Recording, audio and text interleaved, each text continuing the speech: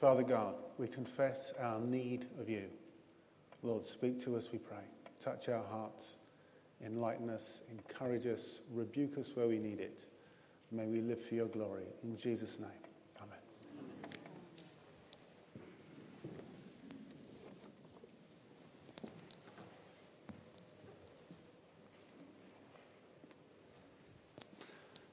Good morning. It's wonderful to be back with you. It's always a joy to be at Trinity. And you're always a great congregation to speak to. So I'm really glad to be here. Our gospel reading started with John the Baptist addressing the crowd as a brood of vipers. And it concludes with Luke's editorial remark, and with many such words, John preached the good news. And one might be forgiven for thinking that John the Baptist needed a good spin doctor and that Luke could have done with a wilier editor. It isn't a passage that you see framed and put over the mantelpieces very much. You don't see it in the Christmas cards. It doesn't quite fit that category, does it? It's one of those passages that many of us get to and we think, well, we'll skip over this bit and get on to the good bits. All this, wheat and chaff and burning things up and axe laid at the root of the trees. And actually that tells us something about ourselves. Because the people to whom John was speaking and the people to whom Luke was writing and who were reading this recognized the good news. Because they were people who were weary of the evils that were going on in the world. They were very aware that people who had no respect for God were in control of what was God's world. And God had made all these promises, and they weren't seeing it happen. And at last, God was beginning to do something, and that's what John was announcing, that God was going to step in. He was not going to allow things to just carry on as they were. They were glad that God was going to act. We have a tradition of treating judgment and salvation as opposites. Actually, in Bible times, they never were. A judge is a person who makes things right. That's what the judge's job was. He was to make things right, and especially to save the innocent, to save the oppressed, to deliver the person that was being mistreated. And you go back to the book of Judges, a whole book called the Book of Judges, and none of them sit around with silly wigs and do what we think judges do. They were rescuers, they were deliverers who stepped in and set things straight for their people. And you don't find them sitting in court at all, because being a judge and being a saviour was the same thing. You go through the book of Psalms and you'll find within one couplet, one pair of lines, God as judge, God as saviour, rejoicing in his judgment and his salvation. We have a tradition of separating the two out a long way. In biblical thinking, the two are tied really close together. This is an Advent season, and this reading is chosen to be part of Advent preparation, because Advent looks forward not only to the celebration of Christ's birth, but also to his coming again. And immediately that brings into focus both judgment and salvation, that both are there. And I found myself thinking, why has this passage been fitted into preparation for Christmas? I mean, it's not a very cheerful passage, is it? There's not a lot of... you're looking for all the good news and proclamation, and there's all this announcement of judgment and call to repentance. And I suspect that those who chose that passage wanted to make sure that there was something in the run-up to Christmas that targeted complacency. A reminder that Jesus is about righteousness, about right living, about radical holiness. Jesus has always been and will always be divisive. And John proclaimed Jesus as the one who would separate the wheat from the chaff. That's not all he does, because he calls people into forgiveness. He calls people into the kingdom. But ultimately, he divides people too. Now, this wonderful greeting, you brood of vipers, how rarely we hear that addressed to us. Matthew, in his account, in the Gospel of Matthew, mentions specifically that as the crowds came, John looked up and saw many Pharisees and Sadducees amongst them, which is entirely likely because the Pharisees were a mass movement. They had many followers, many sympathizers, and I'm going to particularly pick on them. In that crowd that he addressed generally as a brood of vipers, he saw many Pharisees. And if you've been brought up on the stories of the Bible, you will be accustomed to thinking of the Pharisees as the bad guys, because Jesus was always running into conflict with them. He was always telling them off. They were always telling him off. But actually, no, at this time, in this place, as John, the prophet of God, was speaking, the Pharisees were the good guys. Let's put it in modern parlance. They were the ones who would be saying, I am really passionate about serving God. They were the people who would use the vocabulary of, we have an awesome God that we should worship in our lives, in our deeds, in our words. We should honor him in every way. They were the ones calling their neighbors to make a radical commitment to apply the word of God to their lives. They were very much the evangelicals of their day. They were a bit like us. Let's put it this way. Imagine that the media starts picking up a story that there is some new wild preacher emerged in Norfolk, and he's out there on the Broads preaching that Christ will come again soon, that there is not much time to get your lives in order and to come and be baptized in one of the Broads. And the media have picked it up, and crowds are beginning to gather, and this guy is really having an impact. What would this congregation do? What will you do if you go home and you turn on the telly or the radio and the local news comes on, reports are coming in, this wild Norfolk preacher with a broad Norfolk accent, wonderful, down there and all these crowds are gathering. What would you do? Some of us, I suspect, would say, wow, this sounds interesting. This guy is really getting through to people. At last, somebody is speaking to our generation, getting an impact. I'm going down there to join him. And then you get in your cars and you drive off up whichever road it is, and you get to this place and you see the crowds. And as you come towards him, he looks up and sees you and he says, you brood of vipers. Who, us? Now, I don't know what he would have said to the people who folded their arms and said, well, I've heard all this before, I'm not going. But you can worry about that yourself if you're in that category. Us? We're born-again Christians. We are Bible believers. We are Anglicans. We're the people of God. We know who we are. That's exactly the people that were coming to him and that he addressed in those terms.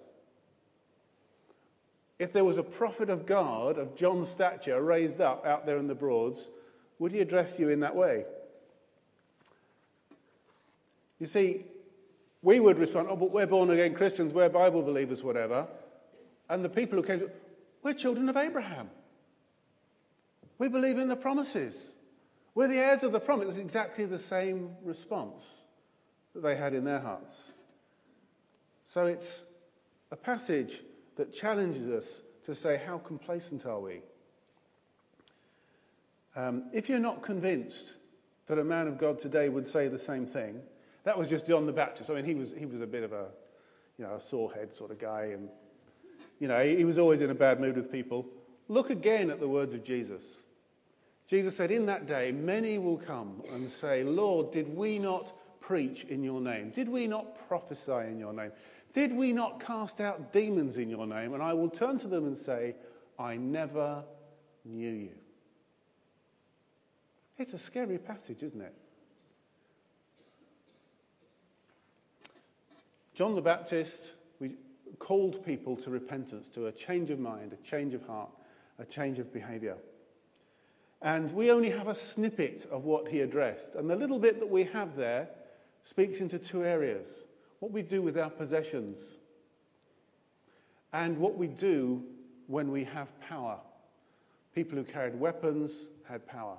People who had authority to collect taxes had power. And he said, do not abuse your power. You go through the teaching that Jesus gave to his disciples again and again. He talked about possessions and what they were going to do when they had power and authority. Major themes in the life of Jesus.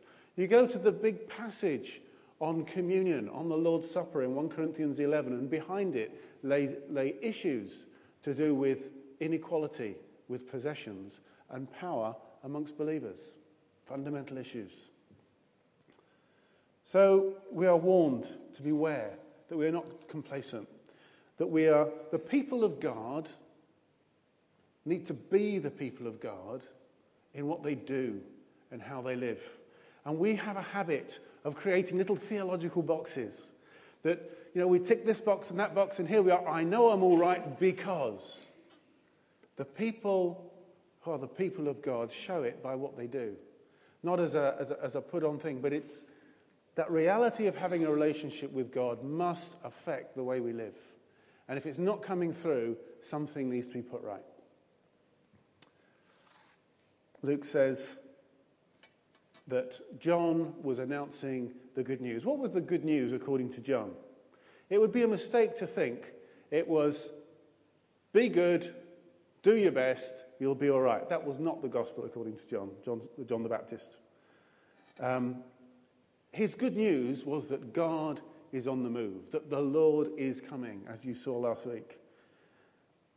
And central to that is that this great one was going to come. So much greater than John. We know he's speaking of Jesus, the Christ, the Lord, that he will come and he will baptize you in the Holy Spirit. All the repentance, the change, that is merely getting ready for the real good news, the real action. Not about what we are going to do, but about what God is going to do. And Jesus is going to come and baptize you with the Holy Spirit. We don't need to speculate or prognosticate, or whatever the word is, about what he meant. Because Luke's Gospel is part 1, Acts of the Apostles is the continuation, and he picks up that theme.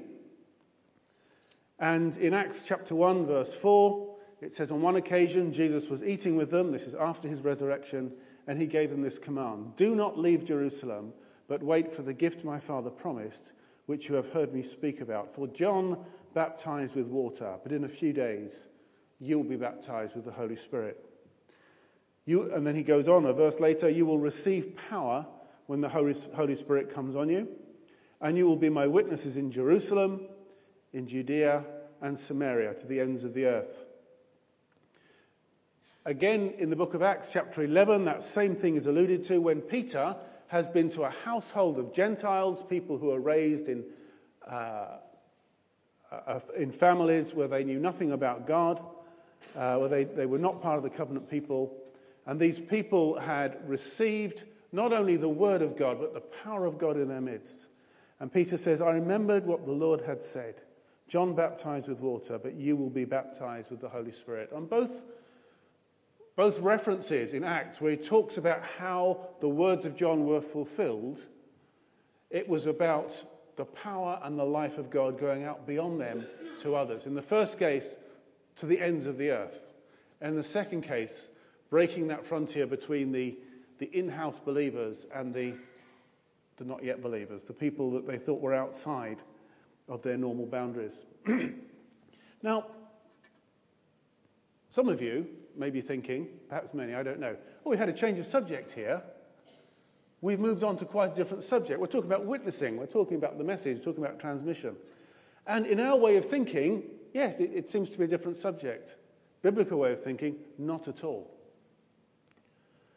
Because when Jesus talked about being witnesses, when the Bible talks about transmission of the Word of God, it is never talking about an abstract message.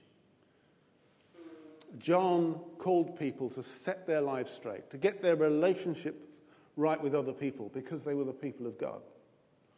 And being witnesses is about being and doing all that's involved with being the people of God. It's not the transmission of an abstract message.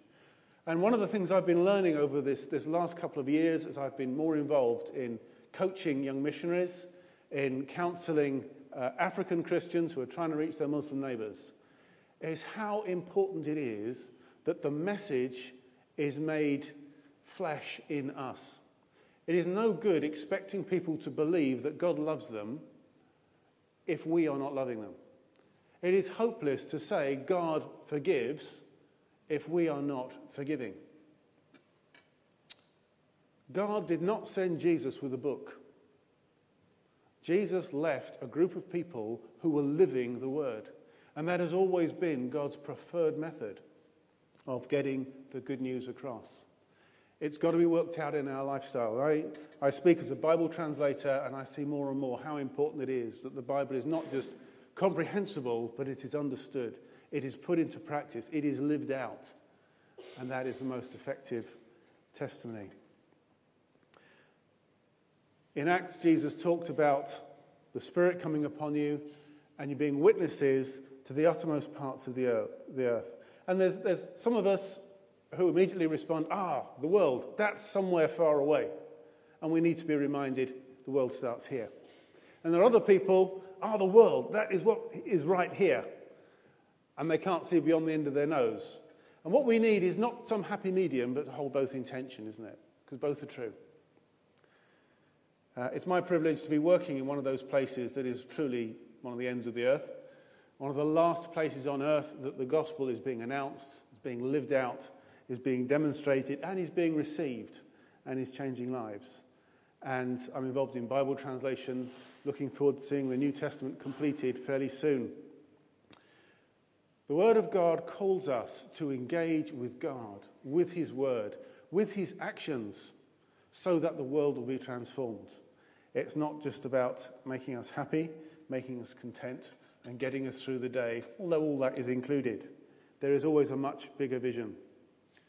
John's call to repentance, Jesus coming, all that he did on the cross, the giving of the Holy Spirit, all lead to this transforming of the entire human race, of the entire planet. Now here we are, it's Sunday morning, it's a couple of hours till lunch, and thoughts of Christmas are sort of churning away in the back of your mind. It's a bit daunting, isn't it? You know, you're being called to shake up your complacency and get real with God because you've got a role in transforming the entire world. It sounds rather a lot. If it doesn't sound daunting, you haven't really been taking it in. There is a line in John the Baptist's preaching which has been an enormous encouragement to me in these last few months. And he refers to stones. And I've got a couple of stones here. He says the axe is laid at the root of the tree, representing the family that had grown up from Abraham. And he said the tree can come down. But from these stones, God is able to raise up children for Abraham. You know what a stone is? Well, you do, don't you? You know what a stone is? This stone has never lived. It has no life. It will not grow. It's just, things happen to it. It gets pushed along. It gets picked up. It gets eroded by water. What hope is there for a stone?